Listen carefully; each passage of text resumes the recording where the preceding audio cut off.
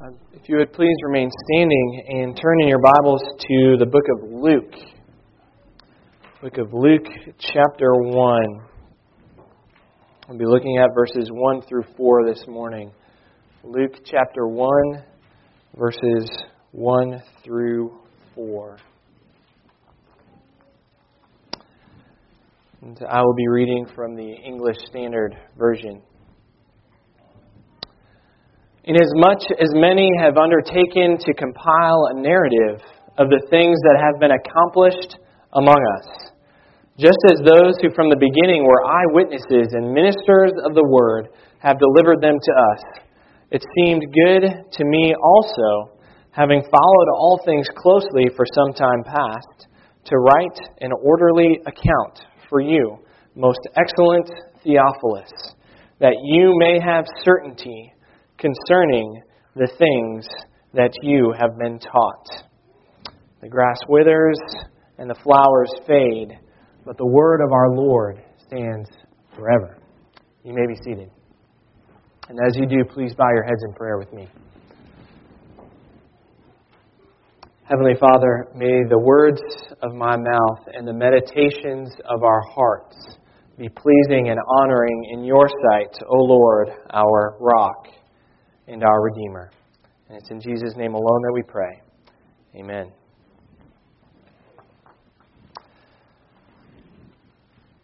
Well, this morning is a beginning.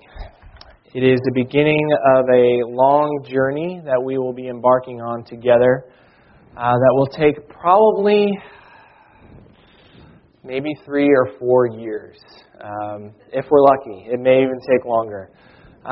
This morning we're embarking on the Gospel of Luke. We read the prologue to Luke this morning, and what I have given you, I had the ushers hand this out, is a little cheat sheet, I guess you could say, on the Gospel of Luke. If you do not have one, you can grab one on the way out. There should be more in the back. But just give you a little idea of who wrote Luke, who it was written to, some unique characteristics of Luke, some of the themes that we'll be encountering as we go through the book of Luke. And following the book of Luke, we're actually going to move into the book of Acts, as you'll see later why that is. So I have enjoyed preaching the last several months through the series of Knowing God. And in reality, this is a continuation of Knowing God. Because you can't really know God unless you know Jesus. And so we'll be doing an in-depth study into the life of Jesus from the perspective of Luke. Knowing God's attributes that we've been going through are good. They're excellent. They're good things to do. But you cannot know Jesus, or know God, if you just look at His attributes. Because we believe that God is a God who is the Trinity. He is a triune God. That means He is Father and Son and Holy Spirit. So in the book of Luke, what we'll be doing is we'll be studying the life of Jesus. We'll be taking these 24 chapters and going in depth into who Jesus is, what He did in His life, through His death, His resurrection, and through His ascension. And then in the book of Acts, we'll be looking at the Holy Spirit. The Holy Spirit poured out on Pentecost, the Holy Spirit in the life of the church and through the Apostle Paul. So I guess you could say that our Knowing God series was just looking at God the Father. We'll be looking at God the Son, and then God the Holy Spirit. Because in reality, if you want to know me personally, you can know some things about me, like, I'm tall, I've got blue eyes, I was born in Chicago. Some attributes about myself. I like the White Sox. I'm a Florida fan. Those types of things. But you can't really know me unless you know my family. Unless you know my wife and how I interact with her. You can't really know me unless you know my children. Most of them are sick and are not here this morning. But how I interact and what I'm like with them. And the same thing is true with God. We can't truly know Him unless we know the Son and the Spirit as well. So that's one of the reasons why I felt that it would be good for us to go through Luke, so that we can understand Jesus and also the Holy Spirit as well. But also, as you know, one of the most famous Christmas passages in all of Scripture is found in Luke. And as we're moving into the Christmas season, we'll be, first of all, looking at the birth narrative of Jesus. Luke 2 is very familiar. The fact that we have the very detailed account of Jesus' birth in Luke chapter 2, more detailed than in any of the other Gospels. So we'll be looking at that during the Advent season. So those are good reasons why to study Luke. The other is because of the day and the age that we are in currently. There is a sense of skepticism in our culture. Two things people say are certain, and that is death and taxes. Everything else is up for debate, is up for change. Tim Keller wrote a book not long ago called The Reason for God, but his subtitle, I think, really explains our culture these days. And he says, the subtitle is Belief in an Age of Skepticism. We're skeptical. There has been a rise in our culture of agnosticism, of atheism, of those when they're asked who are no longer affiliated with any type of religion because of uncertainty or lack of trust. There is a sense of skepticism in things that we used to hold in high regard. Institutions like the church, we're highly skeptical of now because of scandals among leadership and other events that have happened. We're skeptical of our security. We were in Oklahoma not long ago, and we were able to go to the Oklahoma City bombing memorial, 9/11, a rash of shootings that have happened, the Boston Marathon. We're skeptical of our safety. We're skeptical of our government. Well, that may be something that we've always been skeptical of, but it's definitely the case now as well. Our security in our investments, in our jobs, in our homes. I would say most of us were affected back in 2008 and 2009 of the housing bubble and all that went around with that. There's a sense of skepticism. And along with that, a cultural relativity in our postmodern society. A lack of absolute truth. You hear a lot now, well, that might be good for you, but it's not good for me. In a sense, we create our own truth, and it can differ from person to person. We create our own reality. And this culture that we're in right now, I dare say, is not too far off from the culture of Athens during the time of Paul and during the time when Luke was writing his gospel. The leading minds would meet together during that time and they would debate.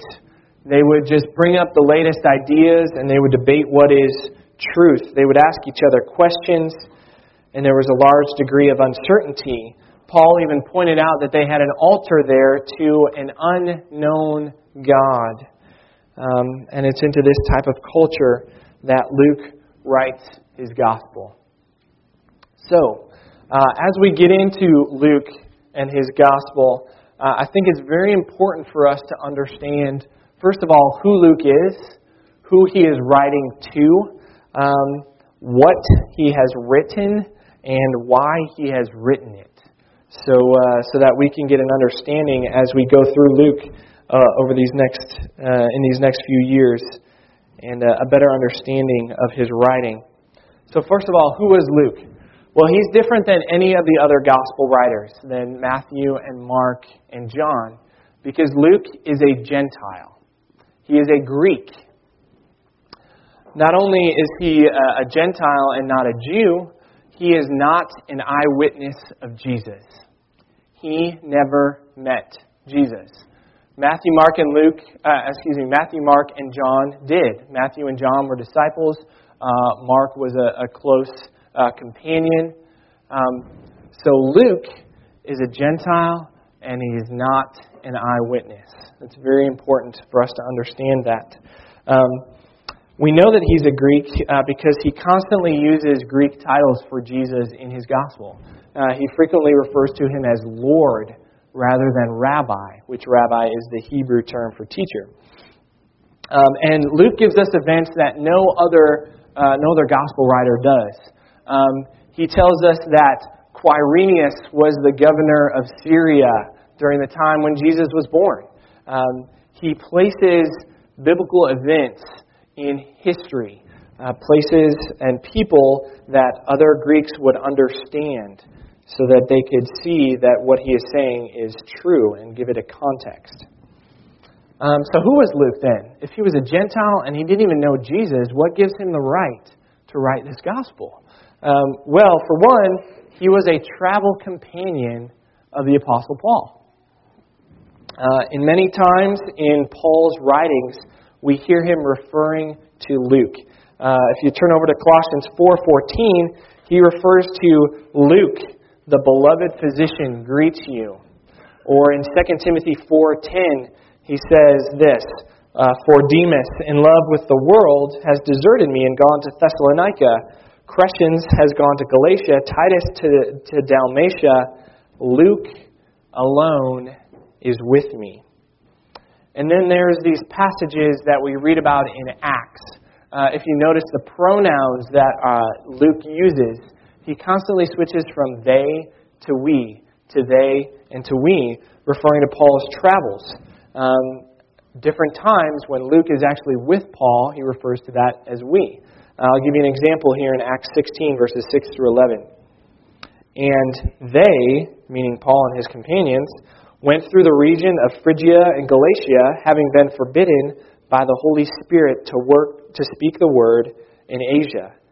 And when they had come to Mysia, they attempted to go into Bithynia, but the Spirit of Jesus did not allow them. So passing by, they went to Troas. And a vision appeared to Paul in the night. A man of Macedonia was saying, they are urging him, saying, come over to Macedonia and help us. And when Paul had seen the vision, immediately we sought to go on to Macedonia, concluding that God had called us to preach the gospel to them. And then he refers to we. So Paul is traveling there with Luke. A little bit more about who Luke was. He was a medical doctor. As I already read in Colossians 4:14, Paul refers to him as the beloved physician. So he has a very keenness for detail that you need when you're a physician. He also brings in some medical terminology, and he notices things that other gospel writers don't. When he refers to Jesus healing a man's hand, most of the other gospel writers just say hand. Luke says, in particular, it was his right hand. Just those little details that he pays attention to. But Luke was an investigative reporter. Like I said, he was not an eyewitness, but he set out to write a very accurate history of Jesus. And he researched it, as it says here in Luke chapter 1, verse 3. He was with Paul during Paul's imprisonment in Caesarea, and most people would say that this was the time that Luke was able to do much of his research when he was in Israel, interviewing people, going to places, understanding the life of Christ. So this is Luke. This is our author. And he wrote it, as he said, to the most excellent Theophilus. So who is this guy, Theophilus? The short answer is, I don't know. We don't know who this guy, Theophilus, is in particular. And in reality, we don't even know if he was a real person. The name Theophilus means lover of God. So some people have said that maybe Luke was writing to, this pseudonym, these people who were lovers of God. And so he just said to Theophilus. Most likely, this man, Theophilus, was a real person. We don't know exactly who he was, but I'm sure that Luke did have a larger group of people in mind when he was writing this. What we do know about Theophilus is that he was a Greek. He had been taught things about Jesus at one point, and Luke wanted to make sure that he was certain of what he had been taught. So, why is that important? Is it really important that we know Luke was the author and that he wrote to Theophilus? Honestly, it is. It is important. The author and the recipient helps us to understand the context of what we are reading. That's good literature, yes. But one of the themes that we will pick up on in this gospel is the fact that Luke constantly stresses the universality of the gospel. He constantly stresses that the gospel is for everyone. If you remember in Luke chapter 2, when it talks about the angels coming to the shepherds receive this message that there is good news of great joy that will be for all people. They say, "Glory to God in the highest and peace on earth among those with whom He is well pleased." It's amazing, honestly, that we have in our Bible a history, a biography of Jesus who was a Jew that was written by a Gentile for a Gentile. If you would have said that to someone, hundreds of years before the life of Christ, said someone is going to write a biography of your Messiah, and it's going to be a Gentile who does it for the benefit of another Gentile, he would have thought that you were crazy. But the gospel, although was given to the Jews initially, is for all people. And Luke stresses this throughout his gospel. And it's important for us to know that. So, what's special about Luke? I'm excited about going through Luke. Luke wasn't the only one, and he wasn't the first to write a gospel. Mark probably came before Luke. Matthew probably did as well. And Luke probably used a little bit of Mark to help him, maybe some Matthew as well. But Luke's purpose was different than these two men in his gospel. We'll get to that in a little bit as well. But what's unique about Luke's gospel is that it portrays from the beginning to the end the complete story of Jesus. In Luke, we have everything from the birth of John the Baptist to Jesus' ascension. No other gospel has that, but Luke does. It's the most complete of all the Gospels. And although Luke shares a substantial amount of material with Matthew and with Mark, some with John as well, there's a significant amount of new material. If it wasn't for the Gospel of Luke, we wouldn't have things like the parable of the Good Samaritan. Who does not know that parable? We refer to Good Samaritans all the time. The parable of the prodigal son is only found in Luke. The shrewd manager, the story of Zacchaeus. How often do we, tell our children about the story of Zacchaeus, who was a wee little man? The widow of Nain, who had her son raised from the dead. Jesus' conversation with the thief on the cross, saying, "Today you will be with me in paradise," is found in Luke. Jesus, after he is risen from the dead, and he travels on the road to Emmaus with a pair of disciples, is only recorded in the book of Luke. He has recorded some very special parables and events in the life of Christ that we would not have if it weren't for the Gospel of Luke. And as I mentioned before, Luke is the first in a two-part series because he also wrote the book of Acts. And Acts is also written to Theophilus. And we'll get to that in a couple of years. So, getting away for that. So that's who and what, but why? And this is important for us this morning. Why? Why did Luke go about and write this gospel? In a sense, why do we have different gospels in our Bible? We have 4 accounts of the life of Jesus. Do we really need 4 different ones? Well, each one has a different focus. Each one has a different audience that it was written to from a different perspective. all inspired by God, all for our salvation, but all with a different purpose and different themes. What Luke was going for in his gospel, and why this is important for us today, is that he saw the importance of an orderly and an accurate record. These things that he was writing about were so important that he desired that they would be laid out in a straightforward way from the beginning to the end in order to leave no doubt, not only in the mind of Theophilus, but in everyone who read his gospel, that there would not be any doubt. Because he firmly believed, and I believe this is true, that if he could present Christ in an orderly and in an accurate way, it would lead to assurance of faith. And this is something that we need today, assurance. Kent Hughes, in his commentary on Luke, writes this.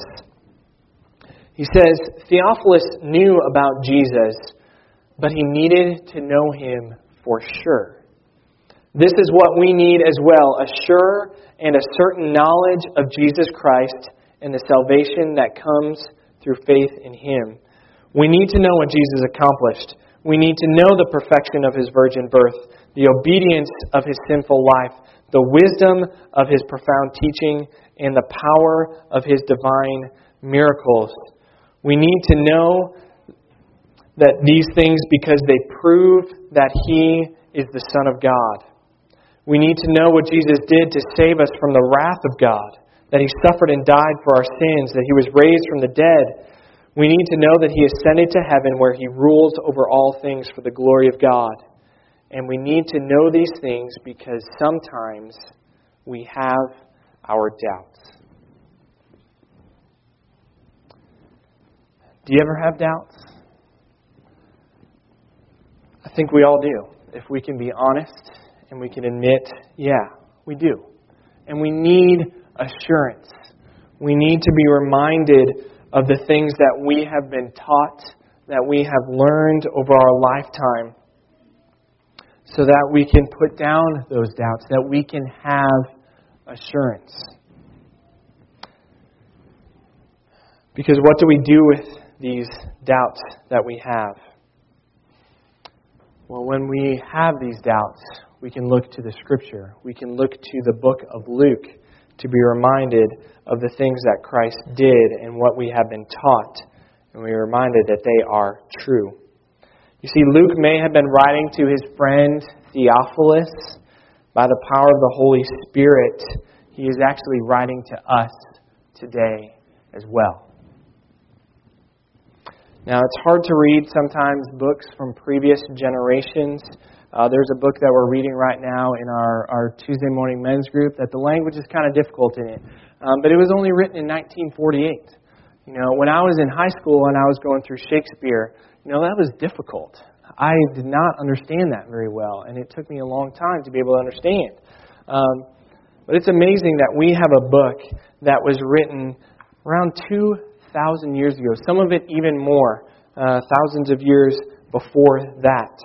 That not only can we read it and can we understand it, but it is extremely relevant to us today. Sometimes when I open the Word and I'm reading it, it seems like God wrote that especially for me today. It is amazing how the Holy Spirit can work in that way. So Luke wrote this gospel so that we would have assurance, that Theophilus would have assurance. And he also wrote it to calm some of the concerns of the day. You see, these people who are living soon after the life and the death of Christ, they knew that Jesus was going to return. He said that he was going to return. But the thing is, they thought it was going to be quickly. Suddenly, 10 years goes by, 20 years goes by, 30 years goes by, 40, and they think, where is Jesus? He said he was coming back. Why hasn't he come back yet? And some doubts were starting to be raised in their minds. Jesus had told them that he would be back, but he didn't tell them how long he would be gone. And you know that feeling, especially in the age that we have now of cell phones, when you're trying to get in touch with another person, your spouse or your child, and for some reason you just cannot get in touch with them. At first you're a little frustrated, but then as time goes by, you start to worry. Like, is something wrong? Did something happen? You have this feeling in the pit of your stomach. This was kind of the same feeling that was happening in the time of Luke when he was writing. Why hasn't Jesus come back? Did we misunderstand something that he said? Is he coming back? Did I get it wrong? And here we are, even centuries later, and Jesus still hasn't come back. We may have some of the same worries and the doubts that people did back then, and it's rightly so. But praise be to God, we have His Word. You know, I don't know how Theophilus reacted the first time he got Luke's Gospel. When he read it through, I hope and I pray that he was greatly encouraged by this. It did give him assurance of faith, that he was able to know with certainty the truths that he had been taught about Christ. And I pray the same thing for us as believers, that as we read through this book, as we become intimately familiar with it over the next couple of years, I pray that we would also be encouraged and experience this assurance, because we can have assurance of faith in Christ. Luke has given us a very clear and an orderly and an accurate account of the life of Christ. He has painstakingly researched it for us. He has done his homework. He's included all the major events of Jesus' life from the beginning to the end. He has presented it in a way that is clear and is easy for us to understand. Thank you, Luke, for doing that. And he has done all of this so that we might be sure of what we know about Jesus. So my prayer for all of us is that as we get intimate with Luke over these next few years, is that we would know for certainty, with certainty, the things that we have been taught.